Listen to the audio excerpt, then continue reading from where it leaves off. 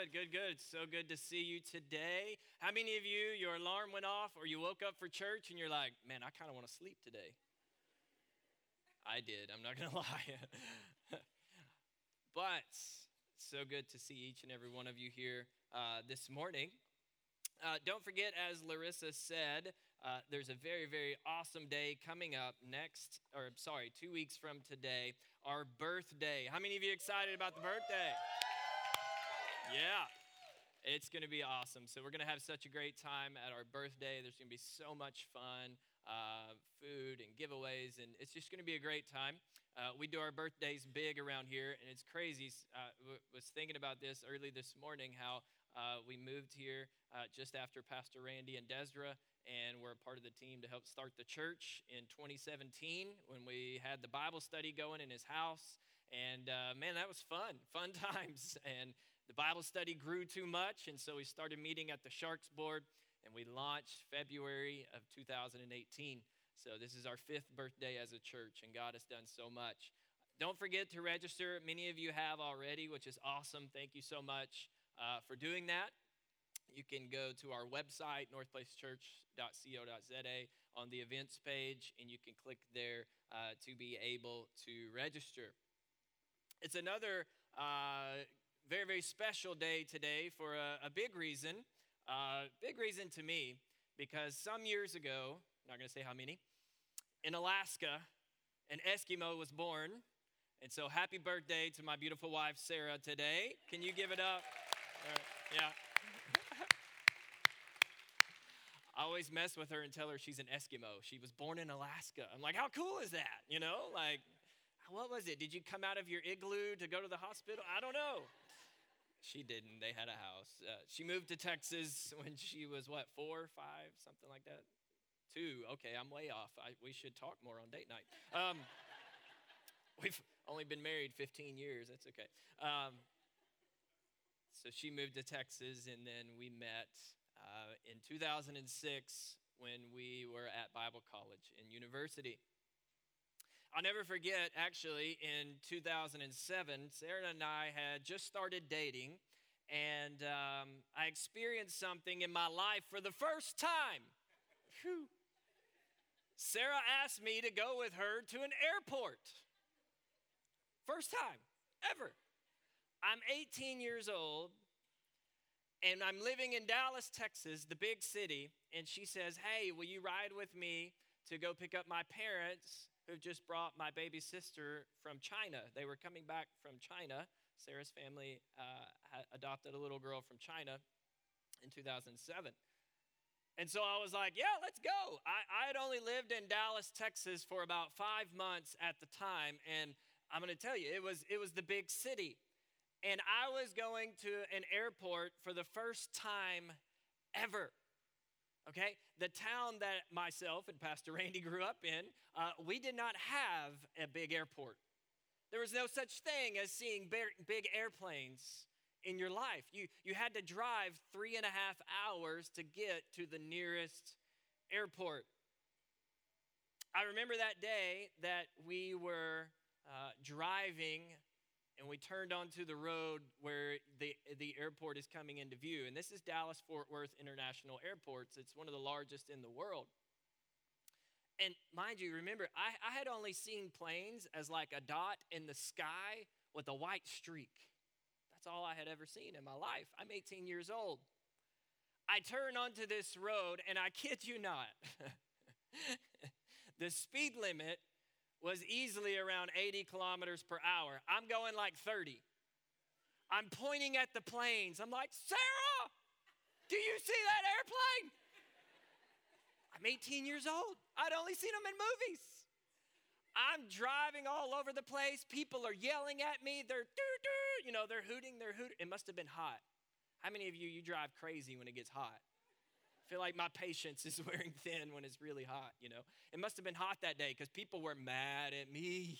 I'm driving all over the world. I was freaking out every step of the way. We walked into the airport, and I'm like, wow, look at this, the glass, and there's the airplane. It's like you can touch it. And I'm telling you, I was so amazed.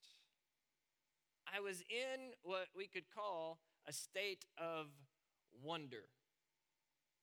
I was seeing something in real life for the first time, and I was like, man, this is amazing. This is something that I will never forget all of my life. The word wonder, it means a state of amazement and admiration caused by something beautiful, remarkable, or in my case, unfamiliar. I was in a state of wonder because I was seeing something that was unfamiliar. Fast forward now 15 years of life, and over time, that wonder has drifted. Now, 15 years later, things are different in my life. Not only have I seen airplanes while driving, I almost see them every day from my house, right? Because we live here in Durban, right by the airport.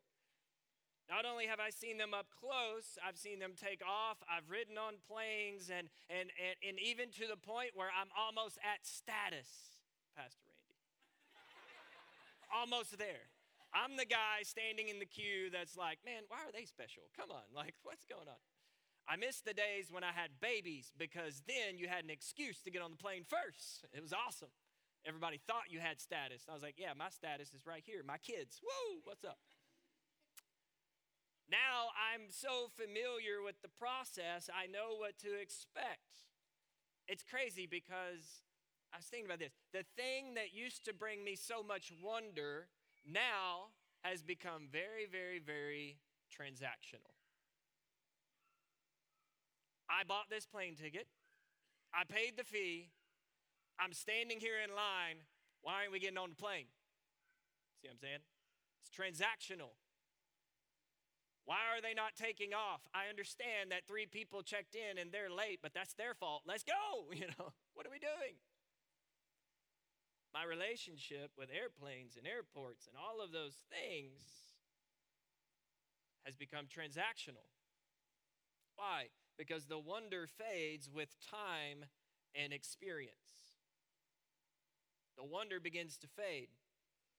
And it doesn't just happen with airplanes and airports in our lives. We can really lose the wonder, remember, the amazement, the admiration in many, many different areas in our life. Time and experience can produce indifference in us and a loss of wonder. Think about it. It happens in relationships. Those that at some time in our life were maybe very, very close to us. And guys, you remember when you were so googly-eyed over that girl, like, oh, I can't wait to talk to her. What's she going to say next? If you're not careful, then you can get into the relationship, and with time and experience, you're like, oh, what is she saying now? Not my wife, y'all's. Just throwing that out there. That's why date night is so important. So you talk, spend time together. Relationships, those things can become familiar. Places can become familiar to us. I mean, think about it, guys. Do you remember when this was a nasty, dirty warehouse? It was like a year ago. This was a nasty, dirty warehouse where we had to carry stage pieces up this hill and put them into place, and then we're all fighting and trying to get it together in the right way, right? Remember our screen? It used to be over here. We'd pull it up, and we had like screws and zip ties on it just to hold it together so that we could actually see the words to the songs. But why do we forget those things? Because when we start having time and experience, the wonder begins to fade. Probably the scariest wonder that we can lose is in our relationship with God. That's the scariest place where we lose wonder. In the story of God's people, especially in the Old Testament, when you study God's people, the Israelites in the Old Testament, they consistently wavered in their wonder. What are we talking about? Okay, so basically there was this consistent cycle for the Israelites. They would have wonder. God would do something amazing. He would do something spectacular, like leading them through the Red Sea while an army pursued them behind. Millions of people, God would do something amazing. Wonder. And then They would go into familiar. They would get stuck in the familiar, and they would forget with time the wonderful works of God. Oftentimes, it was because a previous generation wouldn't pass it down to the next generation. Hello, parents, grandparents. And so they would lose the wonder. Things became familiar, and then with familiarity, it brought indifference. Indifference is just that, like, doesn't affect me. I mean, it's not that big of a deal to take our newborn baby and throw it off the side of a cliff, right? That's what they were doing, sacrificing their children to different gods. They became indifferent. It was seen in their rebellion. And then God would do something amazing, and it wasn't always good. Sometimes God would do something like sending another nation in to conquer them because they had lost their wonder. So there was this cycle: wonder, familiar, indifference, back to wonder. Wonder, familiar, indifference, back to wonder. This was the state of Israel in, and I'm going to say it this way, Isaiah's day. I asked our interns, and they're like, that's not how you say Isaiah. It's like, I'm sorry. I said, how would you say Isaiah? Isaiah, there you go. Okay, I was waiting for it. Thank you for your help. Come on. Isaiah, or Isaiah, depending on where you're from, was a prophet of God. He was a messenger of God. What were the prophets in the Old Testament? They were champions of the covenant of God. The prophets in the Old Testament would consistently call God's people back to faithfully serving him. The prophet Isaiah continually called people back to a place of wonder. How did he do that? Because he lived in a state of wonder himself. This morning we're going to look at a passage found in Isaiah chapter 6, and you may be familiar with it. Maybe you've read it 10 million times. Maybe you've never read it. But we're going to look at this, and we're going to see a vision that God gave the prophet, and we're going to see how do we take this Old Testament encounter of a prophet and apply it to our lives today so that we live in a state of wonder. Isaiah chapter 6, verse number 1. In the year that King Uzziah died, I saw the Lord high and exalted, seated on the throne, and the train of his robe filled the temple. Above him were seraphim, each with 6 wings. With 2 wings they covered their face, with 2 they covered their feet, and with 2 they were flying. And they were calling to one another, Holy, holy, holy is the Lord Almighty. The whole earth is full of his glory. At the sound of their voices, the doorposts and the threshold shook, and the temple was filled with smoke. Woe to me, I cried. I am ruined, for I am a man of unclean lips, and I live among a people of unclean lips, and my eyes have seen the King, the Lord Almighty. Then one of the seraphim flew to me with a live coal in his hand, which he had taken with tongs from the altar. With it, he touched my mouth, and he said, See, this has touched your lips. Your guilt is taken away, and your sin atoned for. Then I heard the voice of the Lord saying, Whom shall I send? And who will go for us? And I said, Here am I, send me. Here am I, send me. What in the world is Isaiah seeing, and what does it have to do with wonder? The first thing that we have to see is this, is that presence invokes wonder. Everybody say presence. There you go. I have to get you to talk every once in a while because the rain makes us sleepy. Woo! It's dripping and all that. Presence invokes wonder. Isaiah in the Old Testament, he sees a glimpse into heaven and the worship that continues there day and night. It never stops. Worship happens. Why? Simply because God is there. Because presence invokes wonder. Notice, it's not spelled Presents. Not presents, not birthday, not Christmas. We're talking about presence. Presence invokes wonder. It invokes adoration. To adore is to give praise to God simply for who he is. That is why all of heaven right now in Isaiah's day, from the beginning of time and all the way until right now today, and what we did in worship this morning, and the reason we do it is because we are joining in with heaven to say, God, you are wonderful. You're full of wonder. We join in with all of heaven. But get this, God is not only present in heaven. There's a theological term that we use to say that God is omnipresent. That means God exists everywhere at one time. I know it's hard because we can't wrap our brains around it. God exists everywhere at one time, including, as New Testament believers in Christ, including within us. Including within us. Jesus came, if you fast forward from Isaiah's day, Jesus came as the full manifestation of the glory of God the Father on the earth. That's what John chapter 1 tells us. It tells us, in the beginning was the Word, and the Word was with God, and the Word was God, right? And then it says, and the Word became flesh, and he dwelt among us. So Jesus was the full manifestation of the glory of God the Father on the earth. Fully man and fully God. Jesus does his work and he dies on the cross. He resurrects 3 days later. And the Bible says he ascends into heaven. Why? So that he could send the very Spirit of God to be with us. Did you know God is here right now? He's here right now.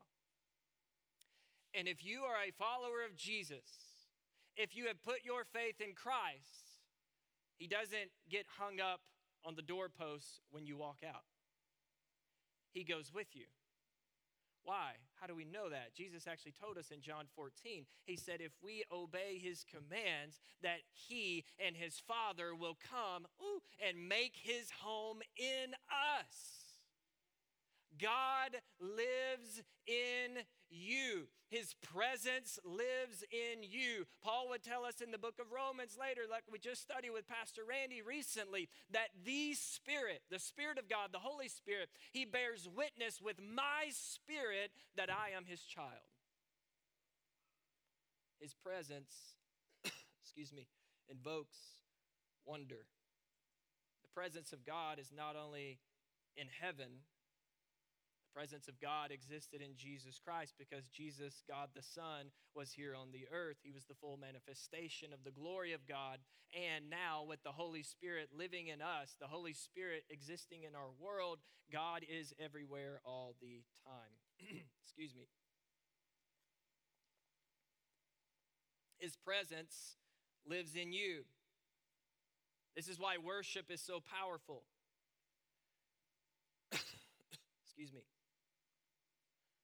This is why worship is so powerful and why we talk about with our daily 20 that one of the things that we do in the daily 20 is spend 5 minutes a day in worship. Because the Spirit of God is in you, but the reality is we're also flesh. And the flesh just wants to get out of bed and roll with the day and make choices that honor and worship Aaron. But when we start our days off in worship, we understand and we recognize, God, your presence is in me. And Lord, I want your Spirit to lead me today, not me lead me today. Presence in us. God's presence is here when we gather together. This is why we worship in this place. He's here. If some of you wonder why people are dancing in worship, if some of you wonder, why are they jumping? Why are they spinning? Why are they raising their hands? Why are they clapping? Because it is a human response to the worship of Almighty God. We're joining in with heaven who is worshiping him, get it, not because of anything he's done, simply because of who he is. Not because of anything he's done, The seraphim, these creatures, they have nothing that God the Father has done for them, yet they cry day and night, holy, holy, holy is the Lord God Almighty. Woo. This is why we worship. His presence is not only with us when we gather, his presence is in creation. We read about it. Holy, holy, holy is the Lord God Almighty. The whole earth is filled with his glory. When's the last time you took some time to sit in his creation and worship the Creator? What if we slowed down enough to watch a sunrise or watch, and some of y'all are like, sunrise, bro, you know what time that is? Like 4-ish? I don't know. Excuse me. What if we took some time to sit in the creation? Not to worship the creation, that's wrong, but to worship the Creator who made it all. What if we spent time with our Lord? The Bible tells us in the Psalms that the heavens declare his glory. The mountains worship him. When's the last time you heard a mountain say, I know breakthrough's coming? You know, I have not. I haven't seen a mountain sing. What does that mean? Simply their existence in silence is worship to the Creator. They just exist in silence, and it points to the glory of our God. He's wonderful. Do I take time to see the glory? When you look at the stars at night, do you see the glory of your God? The Bible tells us in the Old Testament that he knows every star by name and he throws them out every single night. Every single night. He knows them by name. And we know from science that stars are constantly living and dying and all of those things. And so if he knows that, how much more does he know each and every one of us? If he knows the stars by name and none of them are ever lost in all of creation, then don't you ever think that you are lost in the mind of your God. He knows you. His presence invokes wonder. Let the presence of God invoke wonder in your heart. He's present. He's present in creation. He's present with us. And can I encourage you, even when you don't feel it, he's there. Even when you don't see him doing things, he's there. Even when you are failing miserably in sin and making wrong choices, he's there. He's still there. His presence invokes wonder. How do I live in a state of wonder? Then I let his presence awaken inside of me. I have a feeling in my heart this morning, and we're going to respond at the end today in some worship and spend some time with the Lord. I think God wants to awaken the wonder in some of us today. Maybe it's been dormant for a while, and we've just been going through the motions of life. We've gotten familiar, right? We used to be like, Sarah, airplane! You're like, Sarah, you know what God did today? Why? We don't live like that sometimes because time, experience, things grow familiar. We become indifferent. God wants to awaken the wonder in some of us today. Isaiah goes on to tell us some more detail of what he sees. Isaiah says that these created beings, day and night, cry out to one another, holy, holy, holy is the Lord God Almighty. Holy, holy, holy is the Lord God Almighty. Can I give you a little Bible study tip real fast? Anytime in your Bible study you see something repeated over and over, it communicates emphasis. So zone into it and say, why is that there? What am I trying to learn from this? What is the purpose of it being there? When these created beings are crying, holy, holy, holy is the Lord God Almighty, it is telling us that they are on a display showing and speaking of the holiness of God. Well, what does it really mean to say God is holy? What do we mean by that? One of the things that it means is to describe the otherness of God. Go with me for just a moment. That God is other than you and I. The sense in which he is different from everything else in the created universe, because God was not created. In theology, big word to simply mean the study of God, we struggle to even find terms to describe the holiness of God, his otherness.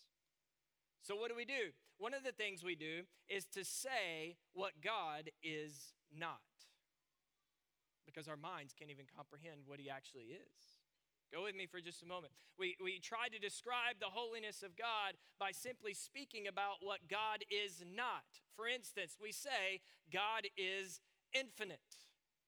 All right, everybody look deep into the eyes of the person beside you. Not very long though, because that's weird. I promise. Look into their eyes and say, you are finite. There you go. You are finite. That's a good word. What does that mean? Well, when we describe God, we say that he is infinite. That means he is not finite. You and I are finite. We are created beings. We have boundaries. We have limits. We cannot be two places at one time.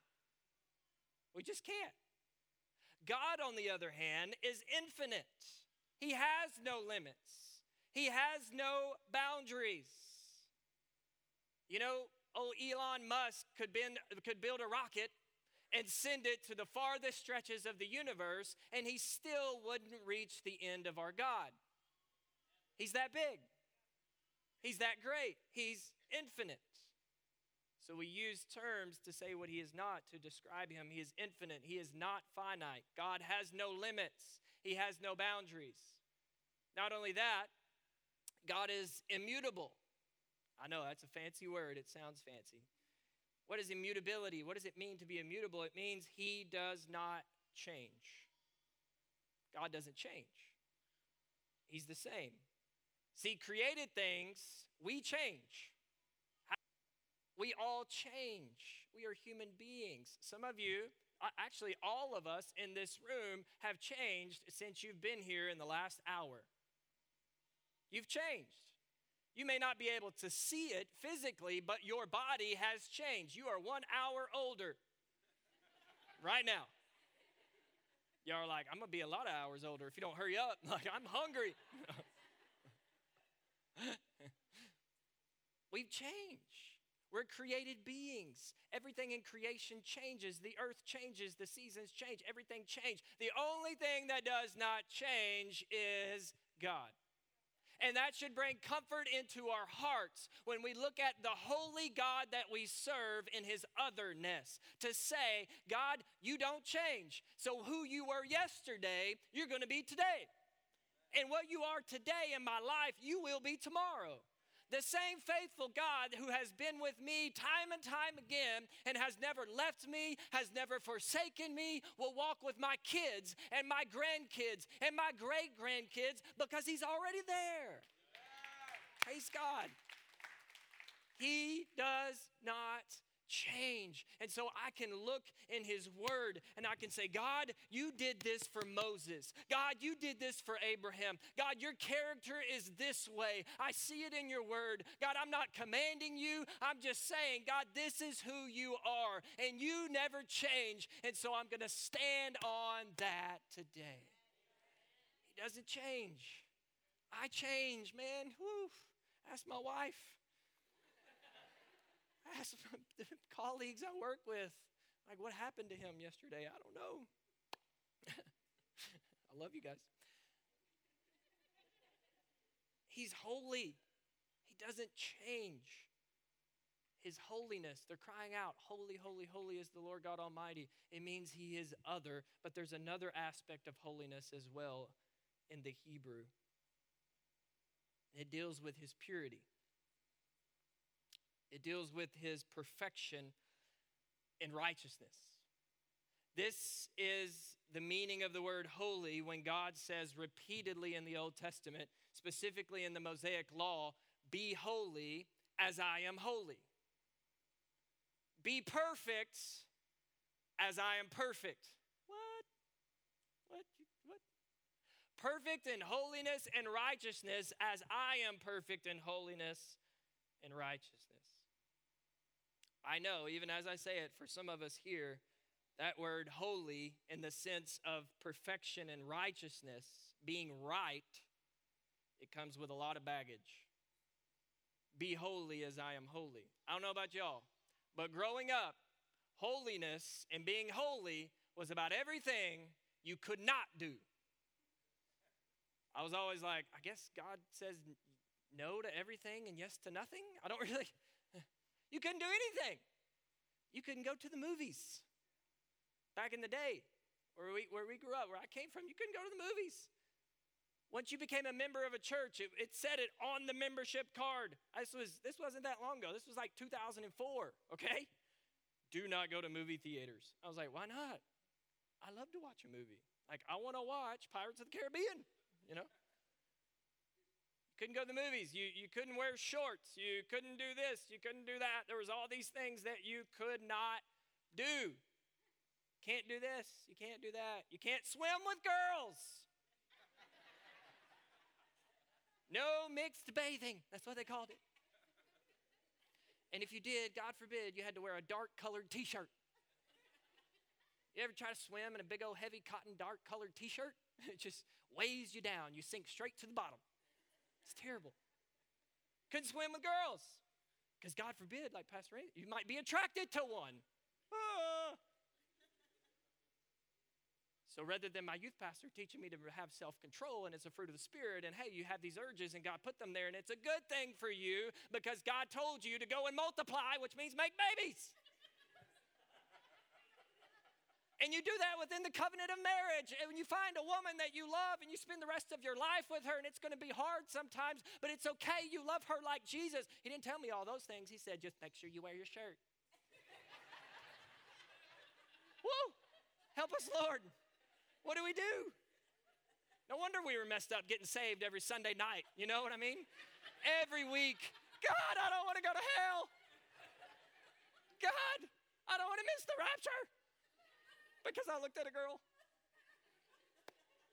God forbid they taught me to bounce my eyes and be a man of purity. Do you know, men, the first thing that Job said, this is a side note, when he said to God, he was trying to defend himself, he says, I have not looked on a handmaiden with my eyes with lust.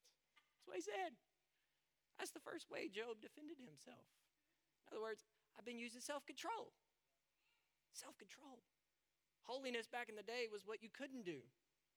I will never forget. What time? Okay. I will never forget being in grade 8. I'm 12 years old. I'm trying to be cool. You know what I'm talking about. I was the insecure boy, 100%.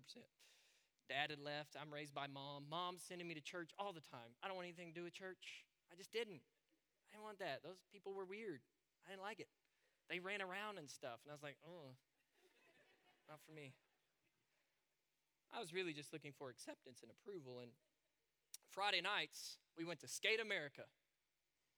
It's a skating rink. I mean, y'all, I know we got a skating rink in Phoenix because I looked it up. So I might go. I'd go to the skating rink. Kid you not. Skating rink. All my friends went there. It was so cool. My mom, I finally convinced her. She didn't have to come with me. Praise God. Mom, you can drop me off. There's a police officer there. Nothing can happen, right? It's fine. Everything's good. Kid you not. My mom would send me in with a CD Walkman, headphones. How many of y'all had the CD Walkman? Like you put the CD in the thing, and then if it was scratched, you put that in, back in there, and it's skipping. You're like, come on! Now it's like on-demand music. Crazy. And it would be like, my CDs were like Carmen, Toby Mac, because she didn't want me listening to secular music. So she sent me with, and there was probably some wisdom in that. Mom was wise. You know what I would do? She would give me money to buy snacks. Instead of buying snacks, I would rent a locker, and I would take my CD Walkman, and I put it in the locker, and nobody knew. I told my mom later, don't worry, I confessed. So then I didn't have to look like a weirdo with the only person on the skating rink skating, and I got my headphones on. Your love is extravagant. Y'all know that song, like Casting Crowns back in the day? Like, no, Mom, I want to listen to, I'm the Slim Shady, I'm the real Shady. All you other Slim Shadys are just imitating. So won't the real Slim Shady, please? Yes, thank you. That's what I want to hear. Like, I want to listen to Casting Crowns and Toby Mac. I want to hear Eminem. I want to hear Highway to the Danger Zone from Top Gun. They would play that on the fast skate. It's awesome. Because back then, to be holy was so much about, and even still to this day, what we could not do. Because we had to be holy. Can I implore to you this morning, just maybe, holiness has much more to do with an internal transformation than it has to do with a bunch of external stuff that we try to look so beautiful and wonderful to the outside world with.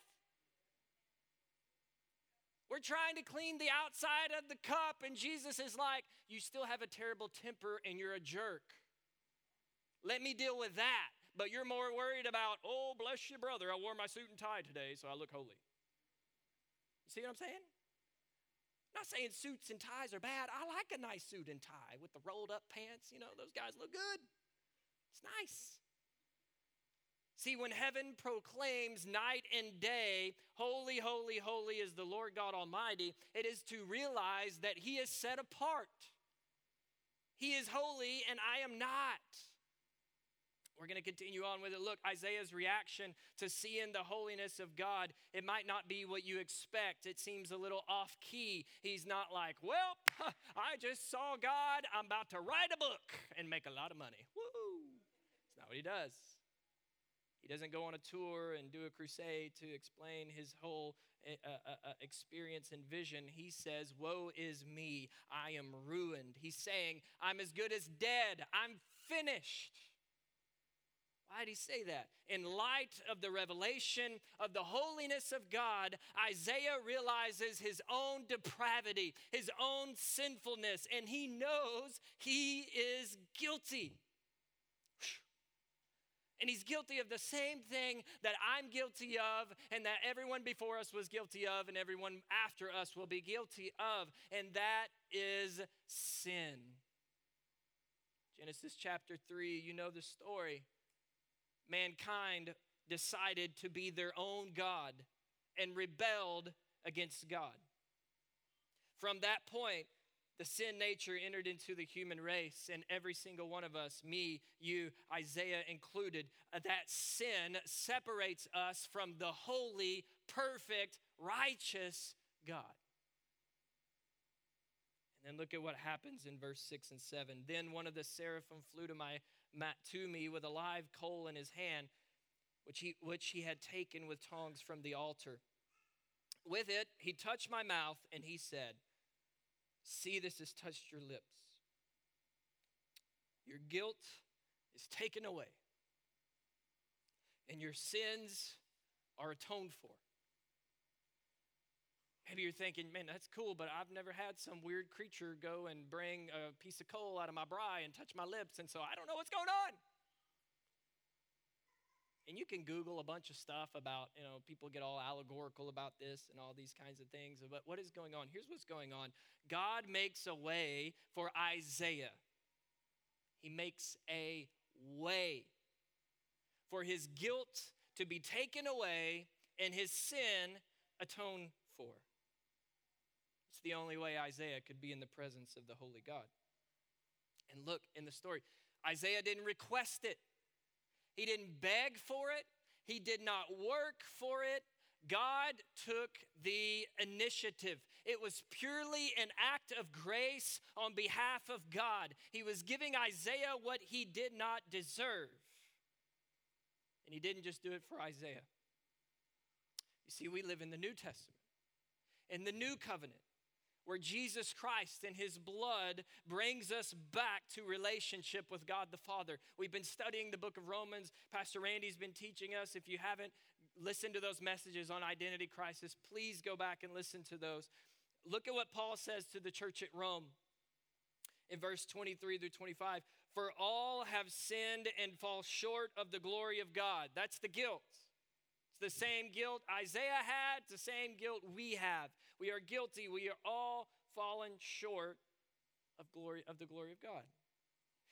But look, and all are justified freely by his grace through the redemption that came by Christ Jesus. God presented Christ as a sacrifice, look at the word, of atonement through the shedding of his blood to be received by faith. You see, wonder embraces the work of Christ by faith. To live in wonder is to embrace the work of Jesus Christ. That God took the initiative before we ever had a chance to.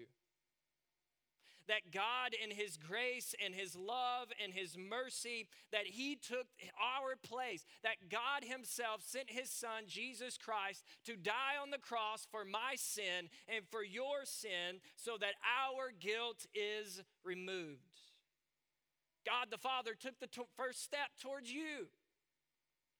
Do you get it? The one whom all of heaven adores. Even right now, God the Father, all of heaven is worshiping him. All of the church is worshiping him today. He's here with us. All of heaven adores him, yet he adores you. Whew. He says, you are mine. You see, we are guilty before a perfect God. But through the work of Jesus Christ, just like Isaiah, we can say, our guilt is gone. Our guilt is taken away, and our sins have been atoned for. God has given us a glorious gift because we belong to him. The only way that we can be in relationship with this holy God is by faith in Jesus Christ. So please hear me today. For some of you, this will be very offensive. And some of you will find it very, very freeing in your life. I can never do enough to erase my guilt before God. I just can't. I can't do enough to erase my guilt. I used to try. At times, I even still try. How arrogant of me to think that my doing or my lack of doing will make me as perfect as the God of the universe wants me to be. That I could work enough to be innocent before a holy God. I can't. See, it's not our doing that makes us holy. That's what we try. We get it backwards. It's not our doing that makes us holy, it's our being. When I rest in who I am in Jesus Christ through the work that he has done for me on the cross, then the Bible says I'm holy. And then when I meet with him every day and I allow him to transform me, and when I'm spending time with him, then he's making me even more holy. He's shaping me into the image of his son. When I have relationships in my life where people can speak and say, hey, Aaron, I see this in your life right now, and I think it's an area where God may be wanting to work on you. And when I have those relationships, what is God doing? He's making me more holy. You see, it's a lot less about the external transformation. We try to go there first, but we got to allow the internal transformation to happen every day, and then the external will follow. Out of our being comes the doing. What a great grace we have. The wonder doesn't stop there in Isaiah chapter 6 and verse 8. Look at Isaiah's response to his wonderful God. Then I heard the voice of the Lord saying, this is the first time the Lord has spoken in this entire passage, in this whole chapter actually. It's the first time the Lord has spoken, and he says, whom shall I send and who will go for us? You see, there was a question, a mandate to say somebody's got to go tell these people about me, the Israelites. And Isaiah can respond, here am I, send me. How can he respond that way? Well, because wonder responds with a willing heart. When I live in a state of wonder, I realize that Jesus has done it all for me. I can't do anything in myself. And I live in that constantly. Whenever God calls, when he speaks, all I can do is say, God, here I am. Send me. God, here I am. Send me. I hear a lot of people talking about the call of God on their life, asking God, what do you want me to do? And there's a lot of confusion about the call of God. What is my calling?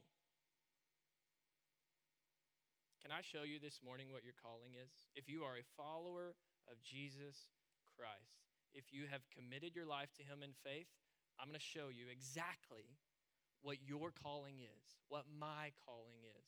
Can we look at that? It's the words of Jesus in Matthew 28. Jesus has died on the cross, he has resurrected, and now he's about to ascend into heaven. Verse 16 says, Then the 11 disciples went to Galilee, to the mountain where Jesus had told them to go. When they saw him, they worshiped him. You see it? They wondered. They worshiped him. They're living in a state of wonder. They're like, this is the risen, here he is. Oh my goodness. They worshiped him. Doesn't just mean they were like, ooh, he's here. Yes. They could have done that. They worshiped him. They were in a state of wonder. But look at this. But some of them, they doubted. Then Jesus came to them and he said, All authority in heaven and on earth has been given to me. Therefore, go and make disciples of all nations, baptizing them in the name of the Father, Son, and the Holy Spirit, and teaching them to obey everything I have commanded you. And surely I'm with you always, even to the very end of the age. This was the mandate. This was the call for those who wondered, for those who were worshiping him, and those who doubted. Those who were like, man, I don't know about that. I'm just not there yet. I don't get, like, you see, the ones who weren't perfect yet, Jesus tells them, make disciples. Jesus tells the ones who wondered and worshiped, who might have fell down at his feet, who might have cried and said, wow, this is him. He's really the one. He's alive. He's alive. Jesus says, make disciples. And then the same ones who doubted and said, I just don't have what it takes. Man, I can't speak right. I don't get that. I'm doubting. Is this really him? Is this right? Is that? Jesus tells them, make disciples. You see that? It is the call of God to his church. It's why our vision as a church is simple. We are a disciple-making community. It's who we are. It's why we exist. It's really not hard. You and I are called to make disciples. Did you know? Go and look at this in your daily 20. When you look at this in the original language, the only verb that is a command is on the word disciple. It's not on the word go. It makes good for a missions message, I know. It's not on the word go. It's not on the word baptize or teach or any of that. The only command is disciple. Make followers of Jesus Christ. What am I called to do? I'm called to make disciples. What are you called to do? We're called to make disciples.